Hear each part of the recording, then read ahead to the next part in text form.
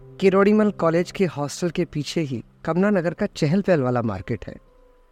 Hostellers के लिए शाम में घूमने का अड्डा।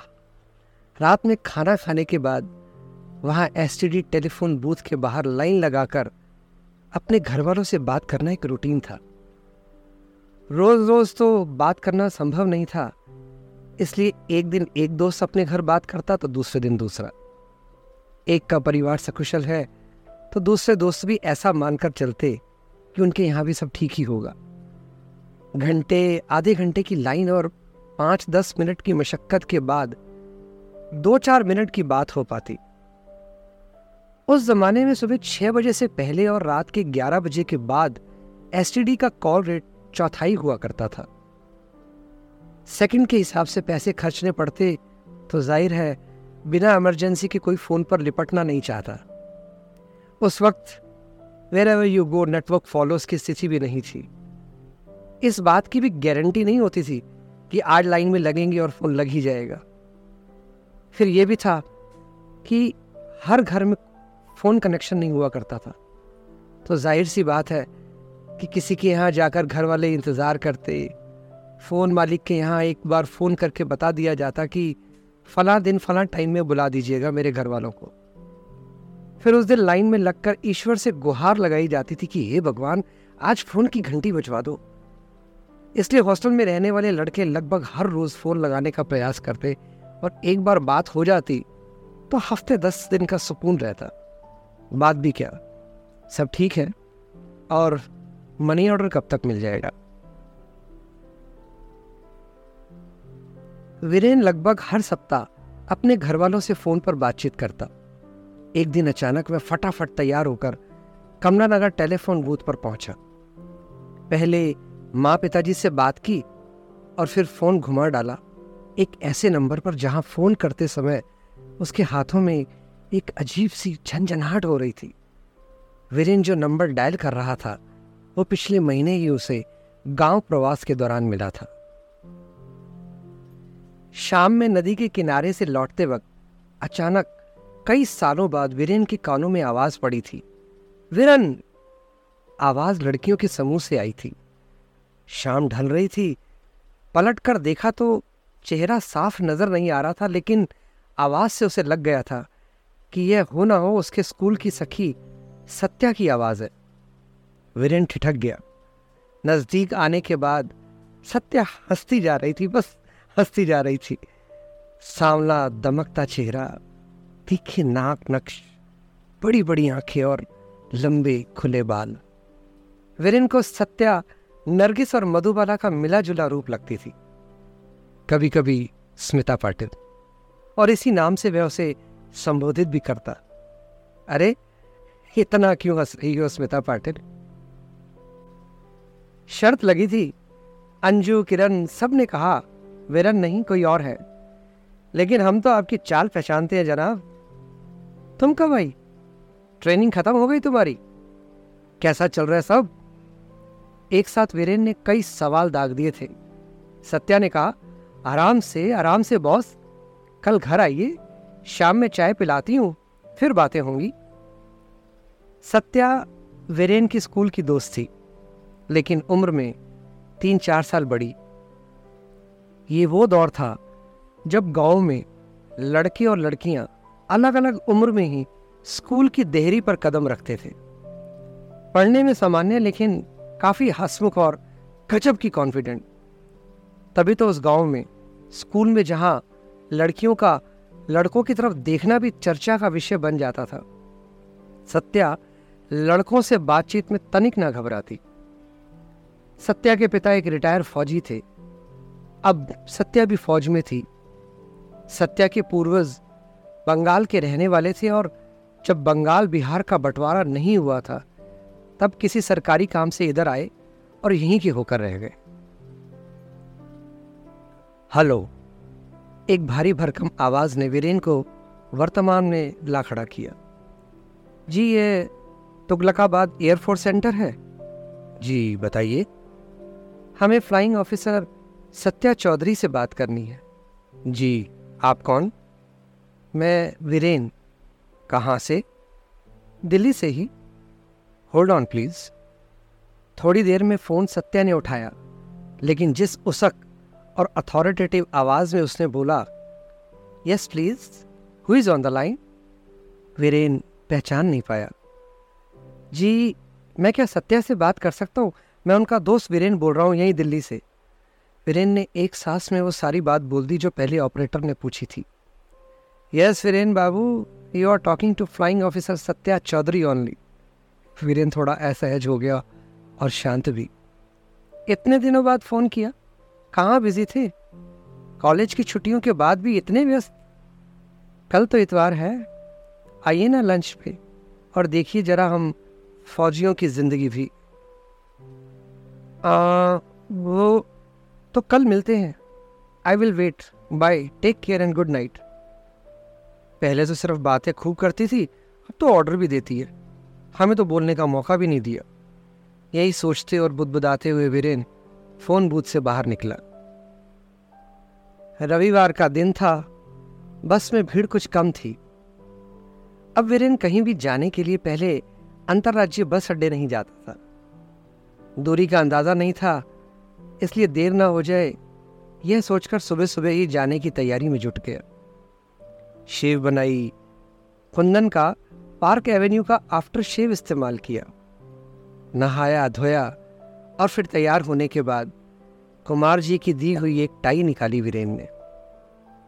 कुमार जी ने वीरेन को कुछ कपड़े खरीदवाए थे और अपनी कुछ पुरानी टाइयां और कोट भी दिए थे। कुमार जी वीरेन के मामा थे, जिनके पास सबसे पहले आकर वह रुका था। कुमार जी ने कहा था, कभी स्पेशल किसी इंटरव्यू वगैरह में जाना हो तो ये पहनना। जब बस में पिछले दरवाजे से चढ़ने के बाद बीच में कहीं सीट पाकर वीरेन ने आसन जमाया, कोई दूसरा टाई वाला उसे बस में नहीं दिखा। बस की यात्रा में वक्त लगना था। सोचते सोचते वीरेन सत्या के साथ पिछली मुलाकात को याद करने लगा। अभी चंद महीने पहले ही तो मिले थे दोनों, काफी अरसे बाद, और वो भी अपने गांव में। शाम के 4 बजे थे और वीरेन सत्या के घर के दरवाजे पर खड़ा था। चौधरी साहब के अर्दली ने दौड़कर अंदर को जाते हुए चौधराइन को आवाज लगाई, माँ जी, वीरेन बाबू आए हैं। सत्या की मां के निकलने से पहले ही सत्या अपना जोड़ा संभालते हुए तेज कदमों से बरामदे की ओर आई। आइए वीरेन। सत्या ने कभी भी वीरेन को वीरेन नहीं कहा, वीरेन कहती थी। क्यों कहती थी वो ना तो सत्या को मालूम था और ना ही वीरेन को। बरामदे में रखी कुर्सियों पर दोनों बैठ गए। चौधरी साहब के घर का बरामदा जैसा गांव में अक्सर होता है उसके मुकाबले थोड़ा छोटा था, लेकिन 3-4 कुर्सियां वहां रखी होती थी। कमर तक की बाउंड्री थी कैंपस की और बरामदा पूरा खुला हुआ था। बाहरी बाउंड्री से लेकर बरामदे तक करीने से फूलों के गमले रखे हुए थे, जहां चौधरी साहब का ज्यादातर वक्त गुजरता। कुर्सियों के साथ एक बड़ा सा मूड़ा वहां हमेशा रखा हुआ था, क्योंकि चौधरी साहब अपनी कमर सीधी रखने के लिए अक्सर उसी का इस्तेमाल करते। सत्या ने वहीं से आवाज लगाई, काका, चाय के साथ कुछ पकौड़े भी बना दीजिएगा। दादा, गोभी वाले, वीरेन को बहुत अच्छे लगते हैं। सत्या ने बेतकल्लुफ होकर कहा और मुस्कुरा दी। उस गांव में उसके आसपास वीरेन के परदादा का काफी नाम था। जमींदार और रियासत के बीच लोग थे, लेकिन वीरेन के पुरखों ने कुछ को छोड़ सभी घमंड और जमींदारी के नशे में चूर धीरे धीरे सब गंवा रहे थे, और गांव के दूसरे तबके के लोग तरक्की कर रहे थे। वो तो वीरेन के पिता चाचा ताऊ थे जो पढ़ने पढ़ाने को तवज्जो देने वाले लोग थे। वीरेन के कई चचेरे भाइयों को तो पढ़ने के लिए उनके वालिदों ने काफी जमीनें भी बेच डाली थी। इन सब में वीरेन थोड़ा अलग था, और गांव जवार में भी उसे पढ़ाकू और लंद फंद से दूर रहने वाले लड़के के तौर पर ही देखा जाता था। कई पीढ़ियों से दान दहेज की वजह से वीरेन के परिवार की भी काफी जमीनें बिक चुकी थी, लेकिन वीरेन के पिताजी अपनी सरकारी तनख्वाह और खेती से बाहर वालों को ये जाहिर नहीं होने देते थे कि धीरे धीरे वो लोग अंदर से काफ़ी कमज़ोर हो चुके हैं। लिहाजा वीरेन के पास पढ़ाई और नौकरी के अलावा कोई चारा नहीं था, और ये बात सत्य के परिवार को ठीक से पता थी। 4-5 साल बाद मिल रहे हैं ना हम, वीरेन ने खामोशी तोड़ी। हाँ, जब से पापा ने क्लास जम कर आकर हमें आपका सुपर सीनियर बना दिया। शायद एक बार मिले थे दशहरा के मेले में, सप्तमी की रोज जब माँ दुर्गा की आंखें खोली जा रही थी। दरअसल सत्या वीरेन के साथ गुजारे हर लम्हे का हिसाब रखती। क्यों, इसका भी शायद कोई जवाब नहीं था। ट्रेनिंग, वीरेन ने टोका। हाँ, ट्रेनिंग और पढ़ाई पूरी हो चुकी है। दिल्ली के तुगलकाबाद में टेम्परेरी पोस्टिंग हो गई है, अभी वहीं जाना है। ब्रेक वेकेशन में आई हूँ। देश में जो 7 लड़कियां एक साथ एयरफोर्स के मेडिकल कोर की अधिकारी बनी थी, उसमें सत्या एक थी। आप? हाँ, BA फर्स्ट ईयर के रिजल्ट का वेट कर रहा हूँ। बिहार से बाहर आओ पढ़ने तो 1 साल तो रिजल्ट की देरी में पीछे रहना पड़ता है। अब 1 साल दिल्ली में बीत गया। सुना है आप किरोड़ीमल हॉस्टल में रहते हैं, वहीं से अमिताभ बच्चन भी पढ़े हैं ना वीरेन बाबू? वीरेन ने कहा, हाँ, और शक्ति कपूर भी। वीरेन वक्त के पहले ही तुगलकाबाद एयरफोर्स स्टेशन के बाहर खड़ा था। गार्ड रूम में अपना परिचय दिया। गार्ड ने ऊपर से नीचे तक देखा, थोड़ा शक पकाया और पूछा, सर आप, are you in air force too? No, I am okay sir, no issue. बड़ी मुश्किल से वीरेन ने 2 शब्द अंग्रेजी में बोले थे। अंग्रेजी जानना, अंग्रेजी समझना और अंग्रेजी बोलना बिल्कुल अलग ही है। Ma'am, mister Viren has come to see you. गजब स्मार्ट है यहाँ सब एयरफोर्स में, सब के सब अंग्रेजी झाड़ रहे हैं। दिल्ली में, और वो भी इस बेजान पहाड़ी पर क्यों बनाया ये एयरफोर्स का सेंटर? वीरेन के दिमाग में फौज मतलब बॉर्डर और चौकसी के अलावा कुछ नहीं था। थोड़ी देर में सत्या उसे रिसीव करने आई थी। फौजियों के एक बड़े कॉन्फ्रेंस रूम में दोनों कुछ देर तक बातें करते रहे, फिर गेस्ट डाइनिंग हॉल पहुंचे। बड़े से हॉल में 8-10 यूरोपियन डिजाइन की टेबल थी और हर टेबल पर 4-4 कुर्सियां लगी थी। कोने वाली एक टेबल पर सत्या के नाम की एक तख्ती लगी हुई थी। दूसरे कोने में एक अधेड़ कपल किसी और अधिकारी के साथ बैठकर बातें कर रहा था। शायद वो अपनी बेटी से मिलने आए थे।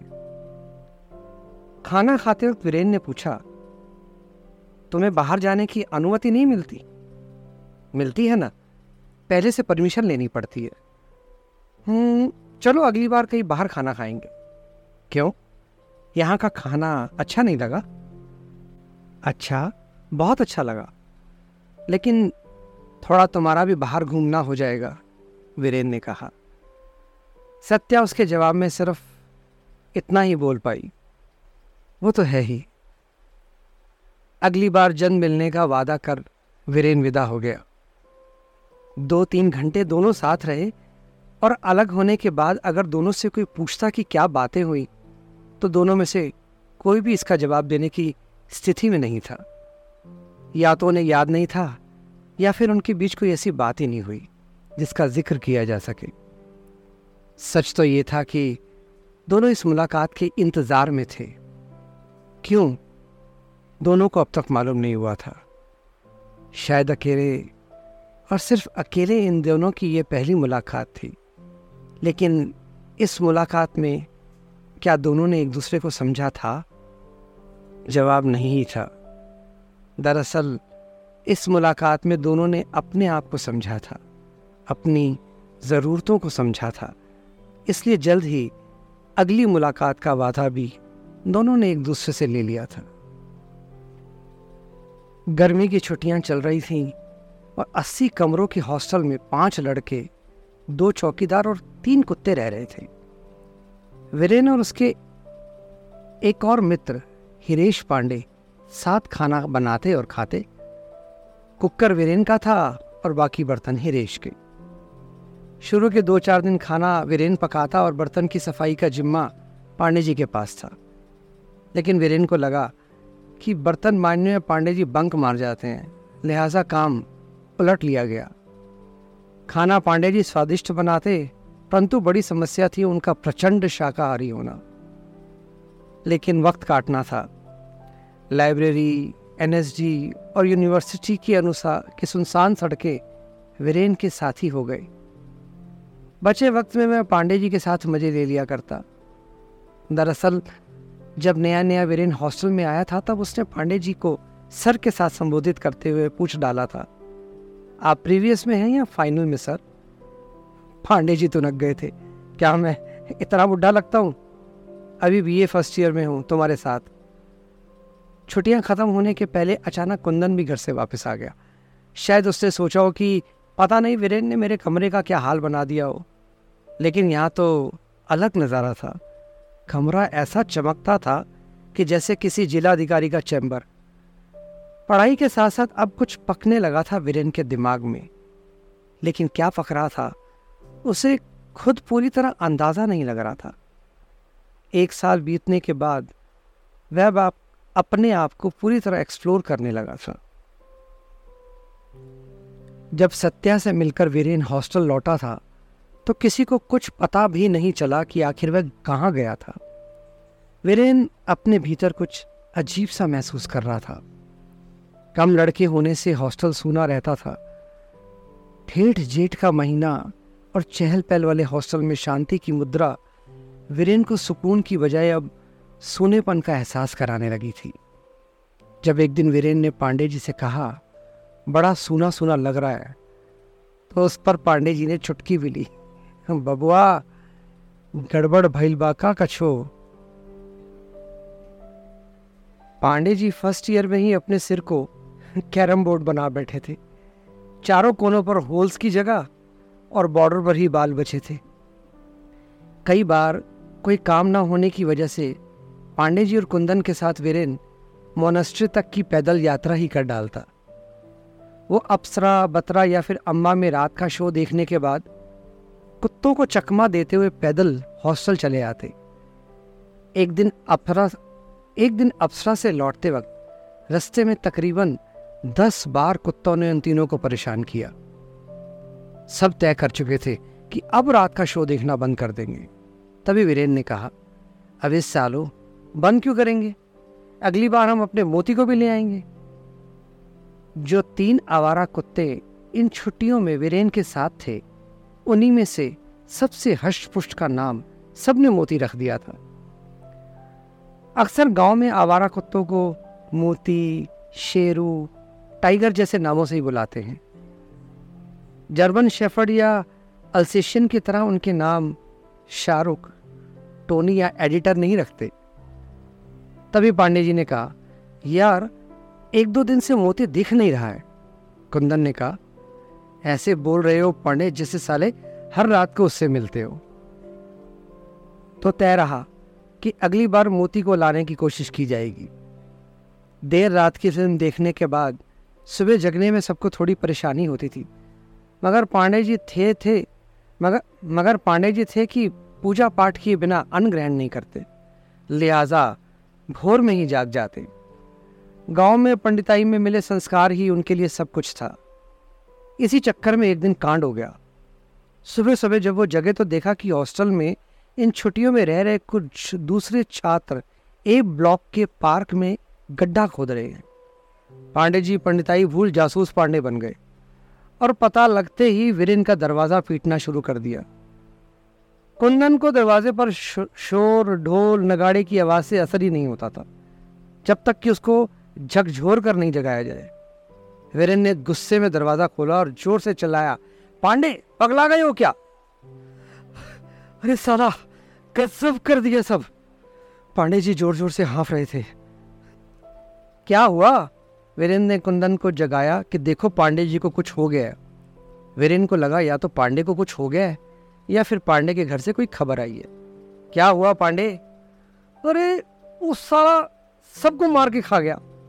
क्या खा गया? कौन खा गया?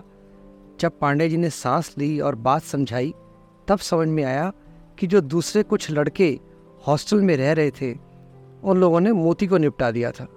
कुंदन बोला, अरे साला, ये सब तो आदमखोर से भी खतरनाक है। फिर तो जो हुआ वो भी किरोड़ीमल में इतिहास ही हो गया। पिलियन वीरेन ने हॉस्टल के वार्डन से लेकर कॉलेज के प्रिंसिपल तक सबको तमाशे में शामिल कर लिया। गड्ढे से अवशेष बरामद हुए थे, इसलिए बात जुटलाई नहीं जा सकती थी। अगर हॉस्टल में छुट्टी नहीं होती और सब लड़के होते तो मामला बिगड़ सकता था, लेकिन 2-3 दिन की मशक्कत के बाद ही प्रिंसिपल पुलिस केस होने से बचा पाए। गुस्से में प्रिंसिपल ने भी वीरेन को धमकाया था, वीरेन, अच्छे लड़के हो इसका मतलब ये नहीं कि माथे पर मुतोगे। उसके इस इलाके में लोग कुत्ता खाते हैं, खा गया बस। और हाँ, हमें मालूम है कि तुम पिलियन हॉस्टल में रहते हो। जी सर, देश में कई सारी ऐसी प्रथाएं हैं जो अब या तो खत्म हो जानी चाहिए या फिर हम सब धीरे धीरे खत्म होने लगेंगे। उन प्रथाओं का यह मतलब नहीं कि हॉस्टल में भी यह सब हो और आप उसको मंजूरी दें। आप चाहते हैं तो मैं चुप हो जाता हूँ, और अगर आप चाहते हैं तो मैं हॉस्टल भी छोड़ दूंगा।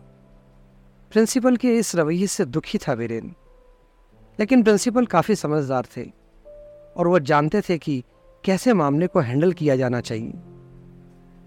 2-4 दिनों में धीरे धीरे सब ठीक होने लगा। छुट्टियां बीतने वाली थी, इसलिए एक एक करके हॉस्टलर वापस आने लगे थे। सब कुछ ठीक था, लेकिन वीरेन के कानों में अब एक आवाज़ बार बार गूंजने लगी थी, पिलियन। कई सीनियर जब उसका परिचय किसी नए दोस्त से कराते तो कहते कि बहुत होनहार और दिमागदार है, अपने हॉस्टल में पिलियन रहता है। कुंदन भी जब अपने मित्रों से वीरेन का परिचय कराता तो बोलता, वीरेन मेरा सबसे अच्छा दोस्त, मेरे साथ रहता है पिलियन। पिलियन की चर्चा वो ऐसे करते जैसे पिलियन ना होकर शहंशाह हो। वीरेन को पहले ये बातें बुरी नहीं लगती थी, अब कचोटने लगी थी। वैसे जिस तरीके से हॉस्टल ने वीरेन को प्यार दिया था वो कमाल का था। तोमर आज उसके सबसे अच्छे मित्रों में था और दैया ना चाहकर भी उसे देखकर मुस्कुरा देता था। नलिन अपनी बातें शेयर करता। नलिन के छोटे मामा जो अक्सर औचक निरीक्षण में रांची से दिल्ली पहुंच जाते, वीरेन को खूब मानते थे। नलिन के मामा जब भी आते और कुछ लाए या नहीं, नलिन के लिए ढेर सारे अंडरवियर लाते थे। एक बार वीरेन ने पूछा था, मामा जी ये क्या गिफ्ट लाते हो आप? मामा जी ने जवाब दिया था, तुम लोग इसको अब जान रहे हो, हम तब से जानते जब ये चड्डी में घूमता था। मैं इसलिए ये लाता हूं कि ना नहाए तो चलेगा, लेकिन चड्डी तो बदल लिया करे। दरअसल वीरेन के पास कोई ऐसी वजह नहीं थी कि वो कभी हॉस्टल की अपनी जिंदगी से नाराज हो। इस वक्त ऐसी कोई गुंजाइश बची नहीं थी कि वो अपने ऊपर से ये पिलियन का टैग हटाए, लिहाजा उसने हॉस्टल में ही रहना फिलहाल तय किया था। दरअसल जब वीरेन और उसके दोस्त बिहार से दिल्ली आए थे, उस वक्त देश में 2 बड़ी घटनाएं घट चुकी थी। मंडल कमीशन की आग में देश झुलस चुका था, जिसका नतीजा था कि स्कूल कॉलेजों में भी जातियों के बीच अगड़ी और पिछड़ी की दीवार मजबूत होने लगी थी। कुंठा और घृणा की भावना अंदर तक धंस चुकी थी। और दूसरी घटना यह थी कि बिहार में लालू यादव का शासन आ चुका था, जिसमें उस वक्त हाशिए के लोगों को आवाज मिलनी शुरू हो गई थी। केंद्र में एक विद्वान प्रधानमंत्री अल्पमत की सरकार चला रहे थे और कड़े फैसले ले रहे थे। इसका तात्कालिक परिणाम दिख रहा था कि महंगाई बढ़ रही थी और देश बाजार के तौर पर दुनिया के लिए उपलब्ध होने को बेताब था। गर्मी की छुट्टियों में वीरेन अक्सर मंडी हाउस के चक्कर लगाता। दिल्ली विश्वविद्यालय का छात्र होने के नाते बस का किराया देना नहीं होता था और एनएसडी में भी उसने कुछ दोस्त बना लिए थे। पास का इंतजाम हो जाता और फिर नाटक देखना और उससे जुड़े रहना तो वीरेन को बचपन से ही पसंद था। आज कुंदन और वीरेन साथ थे। आज मनोहर सिंह के नाटक बेगम बरवे का मंचन था। अभी मंच में मनोहर सिंह को स्टेज पर शो करते सामने देख दोनों की खुशी का ठिकाना ना था। मनोहर सिंह कोई अमिताभ बच्चन और राजेश खन्ना तो नहीं थे, लेकिन वीरेन ने उनकी फिल्में देखी थी। जब वो छोटा था तब फिल्म दामुल की शूटिंग के सिलसिले में मनोहर सिंह उनके गांव आए थे।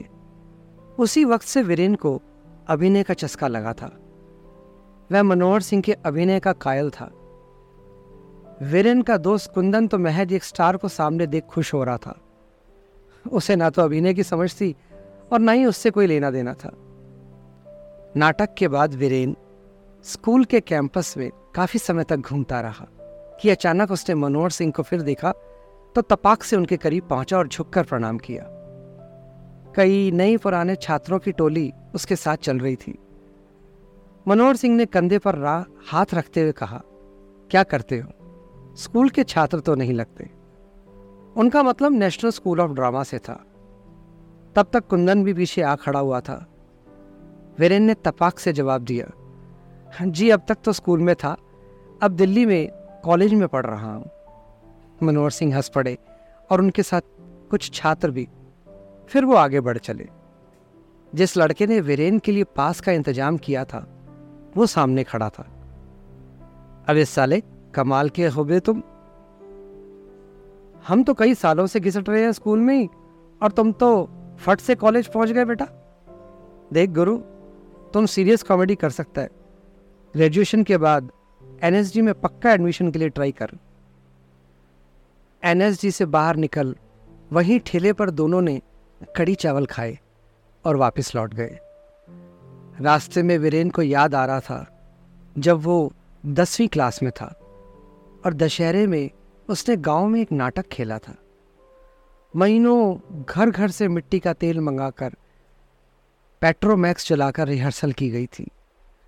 गांव के हर उम्र और हर समुदाय के लोगों ने हिस्सा लिया था और दशकों से निर्देशक की जिम्मेदारी निभा रहे मुनींद्र बाबू ने कहा था कि इतनी कम उम्र में इतना कमाल का निर्देशक बड़ा होकर जरूर कुछ करेगा। वीरेन को एक बार लगा कि क्या दिल्ली में सपने को साकार करने का वक्त आ गया है। घर के आंगन में कपड़े सुखाने वाली अलगनी पर पर्दे टांगकर तैमूर लंग की भूमिका करना, अंगूर के बाड़े में चारों तरफ से पर्दे लगाकर महाराणा प्रताप का खेला खेलना, और आज बेगम बरवे के किरदार में मनोहर सिंह को देखना। वीरेन एक अलग दुनिया में पहुंच रहा था।